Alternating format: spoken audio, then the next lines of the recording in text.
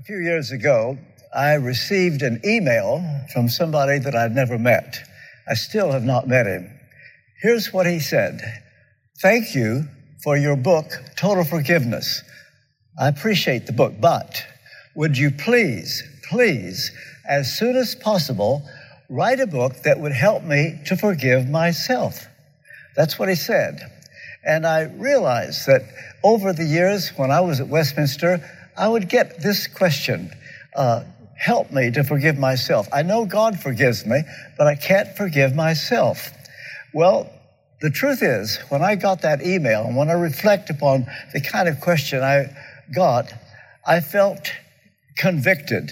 And there was something that I knew I had to deal with before I could ever write a book on totally forgiving ourselves, because I had a problem in that area. I didn't want to admit it. I almost lived in denial. But the truth is, there is something that has haunted me over the years, and that is a failure to forgive myself over something that went on for a long time. And I'm going to tell you exactly what it was. When we first went to England, I was invited to do research at Oxford. And the first day that I went in to see my supervisor, he gave me advice that you wouldn't expect from an Oxford Don. He said to me, these years at Oxford will go by quickly. Don't forget your children. These years you won't get back. Don't forget your children. But I did. Those 3 years at Oxford, I put everything first, my thesis, the Bodleian Library, and all that I wanted to accomplish. And I just vaguely remember my family in those 3 years. And then, all of a sudden, I'm invited to preach at Westminster Chapel. And before I know it, they vote on me. We agreed to stay. And I'll never forget, a few weeks after we were at Westminster, my son, we call him TR, he said, Daddy, you said we were going back to America, and we're still here. And I couldn't look at him in the face. 25 years later, I was invited by the Billy Graham organization to do a film, a 60-minute video that they were going to have for pastors. And they asked questions like, how do you prepare your sermons? What is your doctrine of the Holy Spirit? What is it like for an American pastoring a church in London? And then they said, well, that's 59 minutes. We've got 1 minute to go. How shall we use it? Oh, tell us, Dr. Kendall, tell us about your family and your role as a father. I said, stop. Don't film. Because on this, I have been a failure. I put the church first, thinking I was putting God first. I put sermon preparation first, thinking I was putting God first. I now believe if I had put my family first, I would have preached just as well. But I can't get those years back, so ask me something else. It turns out that's the only part they used. They said, pastors need this. And I said, that's fine. I accept that. You have no idea. It cannot be explained fully how much guilt I have experienced over the years, over my failure to be a good dad, a good father. I put all these other things first, and I justified it at the time. And the guilt that I have experienced, well, I want to tell you something. All this happened after retirement. And I get this email, a man who says, help me to forgive myself. And I thought, I would be a hypocrite to write a book until I have done it myself. Well, I can tell you something. I've never met that man, but God used him. I want to meet him someday. He doesn't know how much God used him, because I had to do business with God. And I can tell you now, I've done it. I've done it. And I've been set free.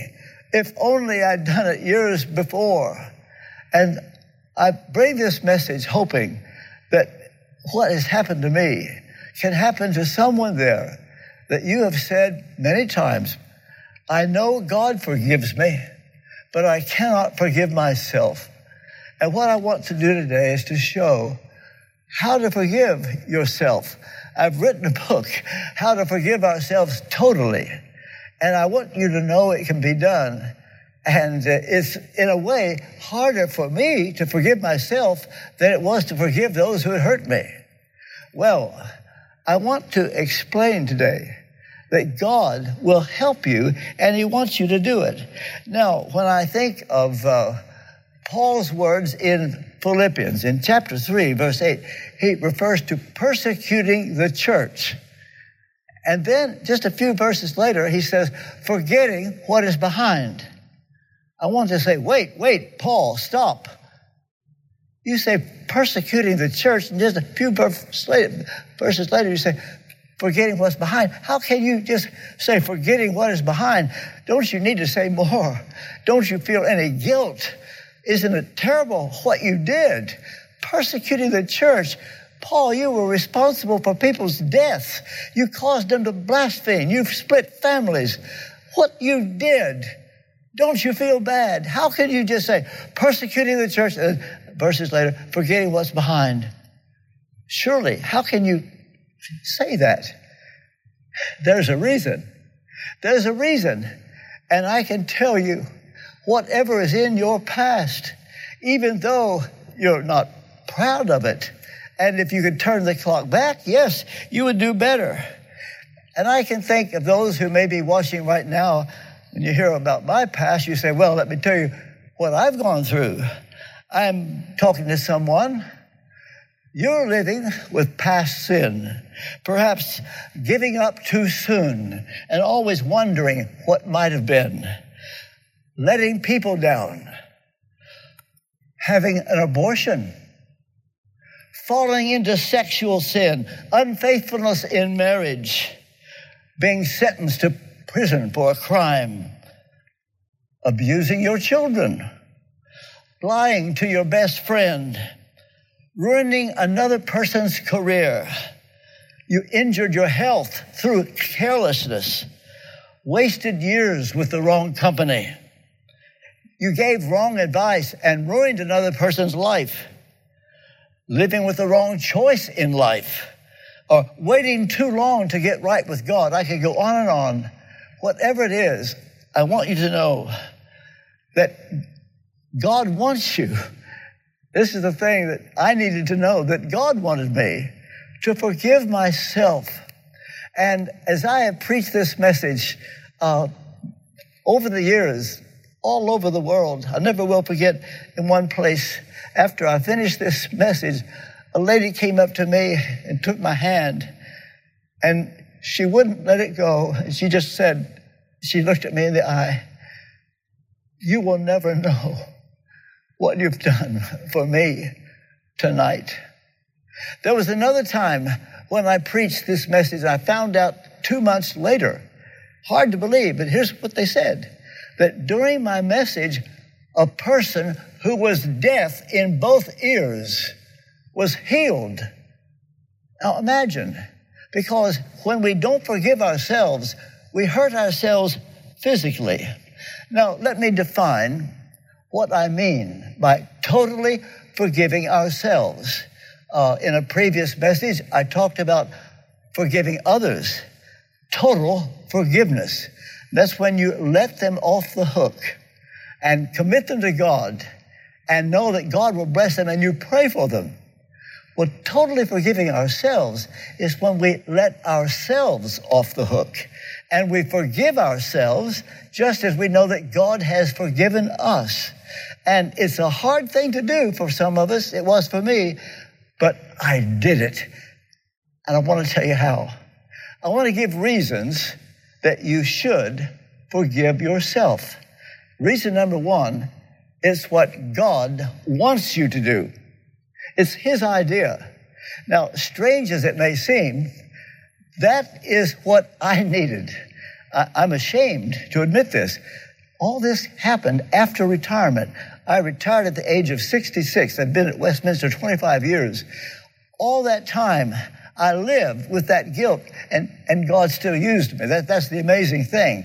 But after retirement, and I received that letter from that man, what helped me is when I saw it. I don't know why it took so long.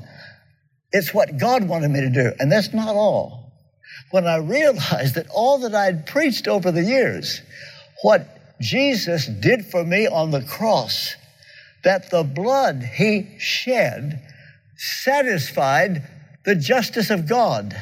The blood turned his wrath away.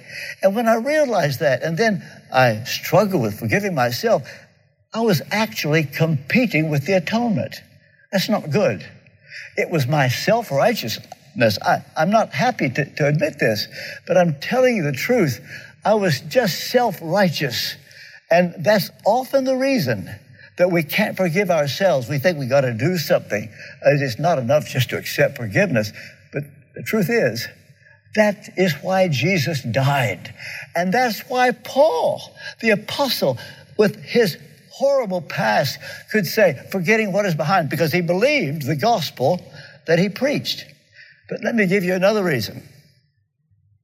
It's because the devil does not want you to forgive yourself. This is important. You see, the devil loves it when you're in bondage, when you're feeling guilty, when there's no liberty. He loves it. Don't give the devil that pleasure. One of the things I often say in my preaching, one way to know God's will is to figure out what you think the devil might want you to do, and then do the opposite, and you'll get it right. Well, when it comes to this, you need to know the devil does not want you to forgive yourself. So the degree to which you live in self-pity and guilt and sorrow over the past, you're making the devil happy. Don't do that. There's a verse in the book of Revelation that is worth quoting to you. It's Revelation chapter 12, where John, on the Isle of Patmos, he put it this way: I heard a loud voice in heaven saying, now the salvation and power and the kingdom of our God and the authority of his Christ has come down, for the accuser of our brothers has been thrown down, who accuses them day and night before our God. And then he goes on to say, they overcame him, they conquered him by the blood of the Lamb and by the word of their testimony, for they loved not their lives even to death. Therefore, rejoice, O heavens, and you who dwell in them. Woe to you, O earth and sea, for the devil has come down to you in great wrath, because he knows that his time is short. Remember this about the devil. He's aware of this. This is why he's angry. He hates the blood of Jesus. He knows his time is short. And here's a word. The next time the devil reminds you of your past, remind him of his future. His end is coming, but he's your enemy. Don't give the devil pleasure by wallowing in the past and wishing that it had been otherwise. Here's the thing. Why should you forgive yourself? Because it will give you inner peace and joy. The degree to which you forgive yourself, you will find yourself more useful. I never will forget. When I first went to Westminster Chapel, I think I'd been there a month. A man came into the vestry, that's the pastor's office, that's what they call it in England, vestry, and he said his problem was he didn't have assurance of salvation. And so I went through the gospel and helped him. He says, thank you, I feel much better. And he'd come back a month later. His problem was still assurance of salvation. Well, I'd go through the gospel and I would help him. And then, you know what? 6 months later, he comes back again. His problem, assurance of salvation. He couldn't bring himself to trust the blood of Jesus. He thought it had to be something he must do to give himself assurance. 6 years later, he came back. Same problem. I will fast forward to the end of 25 years. Would you believe a month before we retired, that same man came in. He said, I've got this problem. I've still got it. Assurance. I said, by the way, where do you go to church? Well, he says, I go to different churches. I said, are you telling me you're not even of a member here or any place? No. And it was interesting how, because he couldn't believe what I'm preaching today, he hadn't even got involved in ministry, and the devil had him sidelined. You see, when you forgive yourself, trusting the gospel, you will find your niche in the kingdom of God, and he will use you. Another thing, it will help you to love people more. And I'll tell you one other thing. Forgiving yourself will mean that people will like you more. Oh, you say, I don't care what people think. Yes, you do. You don't want to be the type of person that when you walk into the room, the lights go out, and everybody says, oh, look who's here. You see, when you forgive yourself, you will like yourself, and you will help others. Instead of being the type of person that's always needing help, always needing counseling. You know, I've learned over the years there are two kinds of people. There are the drainers and the energizers. Well, most people that come in to see me, they would be drainers. And by the time I was finished with several people, I was drained. Once in a while, you have an energizer, and they make you feel better. Well, as long as you don't forgive yourself, you're going to be a drainer, and you're always going to need help. Be an energizer, where people come to you for help. And this is what we're talking about. I'll make a confession to you. It's embarrassing. But people who've heard me preach since I've retired have said to me, how come you preach better now than you did when you were at Westminster?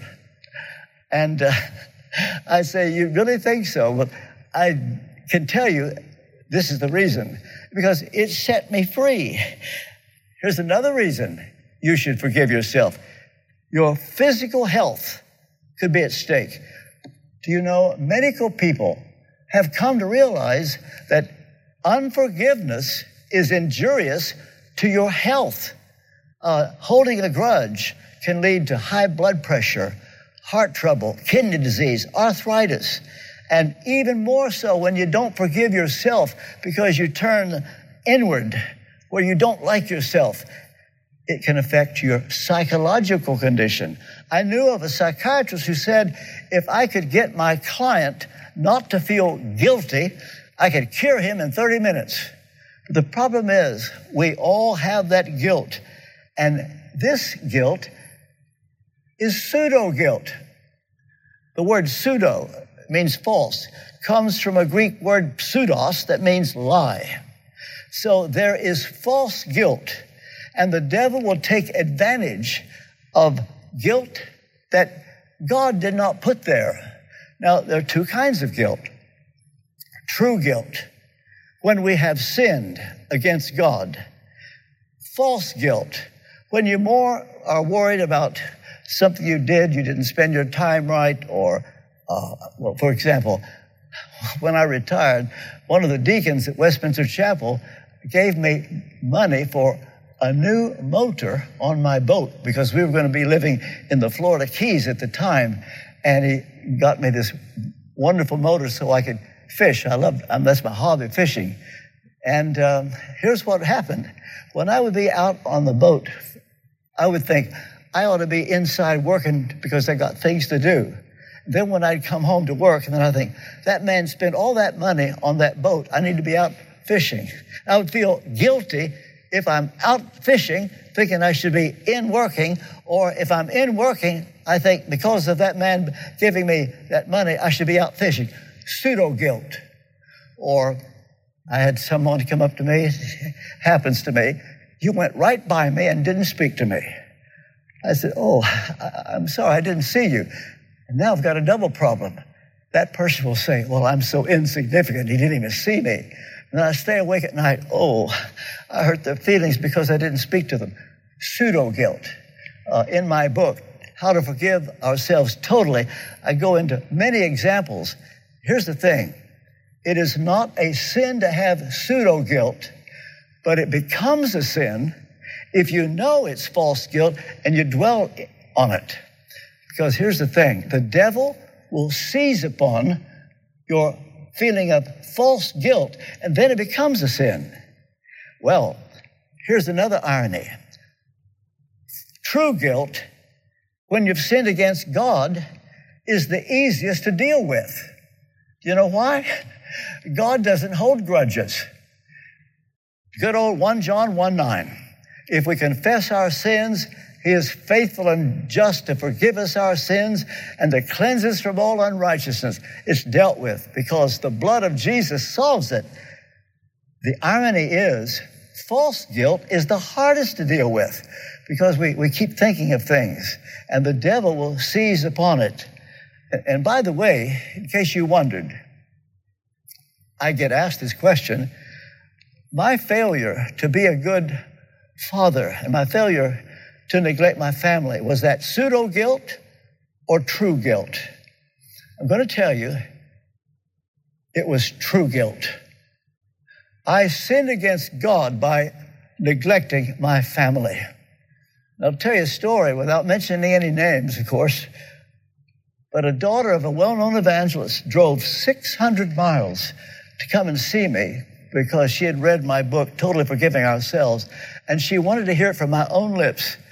Do you still say that your neglect of your children was a sin? I said, oh, yes.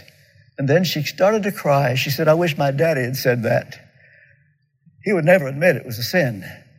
And you see, there are those who need to know, and parents need to become vulnerable and admit when we have failed in this area. Well, one of the reasons it is so hard to forgive ourselves, self-pity gets in there. And I must tell you, you may not like to hear it. In fact, I don't like to remember it because I have a problem now and then, more than I care to admit, with self-pity, feeling sorry for myself. It's been easy to do for the last several months. We're in the middle of this coronavirus, and I'm thinking, why could all this happen? And here I'm in lockdown. And if you're not careful, you start feeling sorry for yourself. Let me tell you something. Self-pity gets us nowhere. And it will be the devil who will seize upon it. Remember the 3 R's of spiritual warfare. Recognize, refuse, resist. Recognize. You need enough spiritual discernment to recognize that this is the devil. The devil, he's bringing up things. He will mention things that were not even sin, or he will bring up your sin. Recognize him, and then refuse. In other words, don't listen to him. Just don't listen. Resist, even if he persists. Resist, and the Bible says, resist the devil, and he will flee from you. Well, I can tell you, it's spiritual warfare, and the devil does not want you to forgive yourself. And yet, let me tell you one of the best things of all. To help you, it's helped me, and that is to forgive my past and forgive myself. And that's a verse that I refer to as the family secret. It's Romans 8:28. When people kindly ask me to sign a book, or even when I write a letter, I will write my name and then put Romans 8:28. Almost all of my letters, I put Romans 8:28. We know that all things work together for good to them that love God, to them who are the called according to his purpose. And this is a wonderful verse. It's a verse that refers to our past. Never forget that. Never look at Romans 8:28 as future. No. Because if you use it for future, you might, if you're not careful, begin to excuse yourself for something that you haven't done yet, and you know it may not be right. You say, well, it'll work together for good. No. If you want to be a fool, refer to the future when you try to apply Romans 8:28. No, you don't have a right to do that. It refers to our past. It's God's way of saying, look, as for the past, leave it with me. Now, it refers, first of all, to our pre-Christian past. It may be there are things that you did before you were Christian, and horrible things.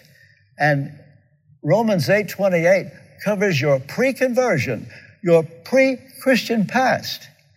But then I need to share something with you. If it only referred to pre-Christian past, in my case, it would have little meaning for me, because I was converted when I was 6 years old. And I can remember the day I was converted.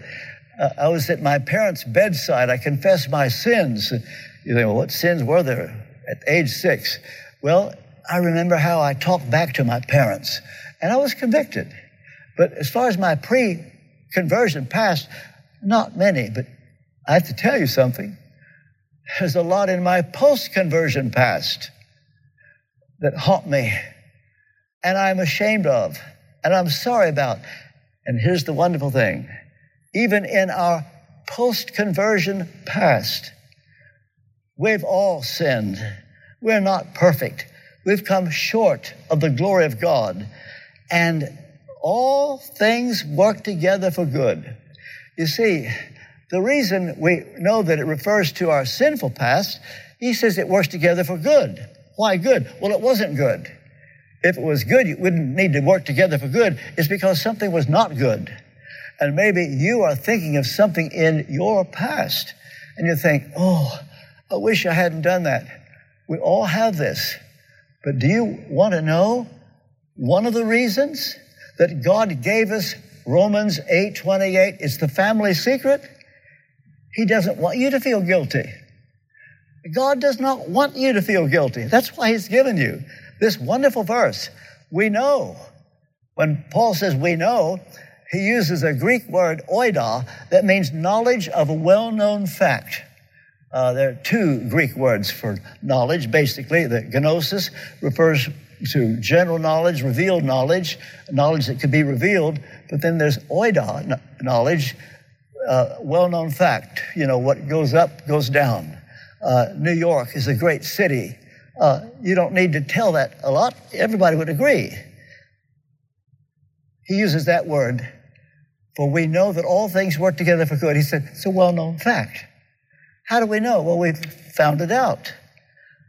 Look back at your life and see how many times those things that happened to you at the time, it was horrible. And you think, how could this work together for good?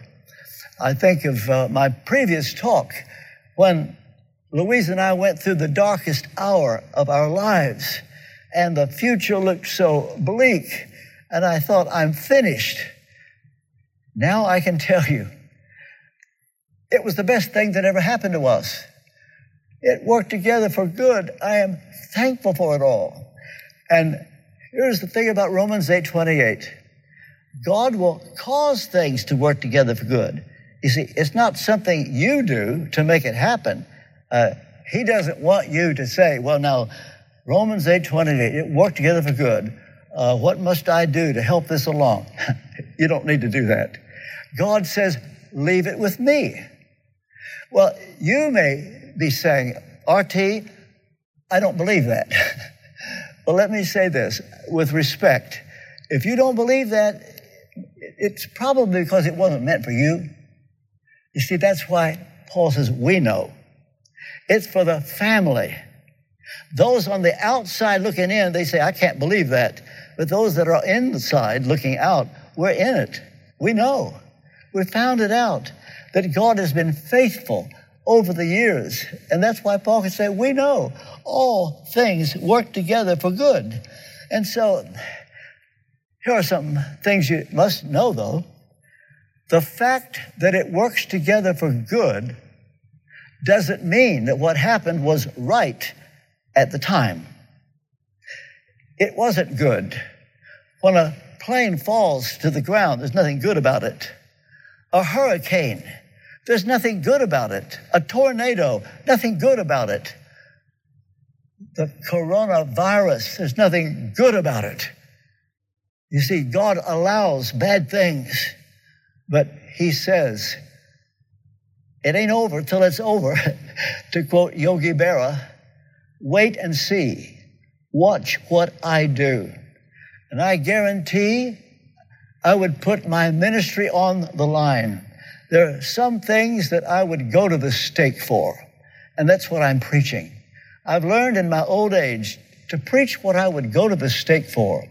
And I guarantee that everybody listening to me, you put God first. You see, Romans 8:28 doesn't apply to everybody. No, it says we know. It's the family secret, those in the family. And then it also says those who love God. Love, present tense, that you love him now. Not because you once loved him, but because at the moment, when you love God, he works. And he says, leave it with me. You don't need to make it happen. So the fact that it works together for good doesn't mean it was right at the time. Sometimes the husband will say to the wife, see there, that shows I was right. No, don't say that. If God makes it work together for good, he did it. It's not up to you. And he says, leave it with me. Sometimes we just can't believe that things will work together for good. But I can tell you, he takes the responsibility. You see, Romans 8:28 is in the context of showing the security of the believer, that he takes the responsibility. Who shall separate us from the love of God? Nothing, nothing. And for those who love God, now sometimes there are Christians who fall, and at the moment they're giving no evidence that they love God.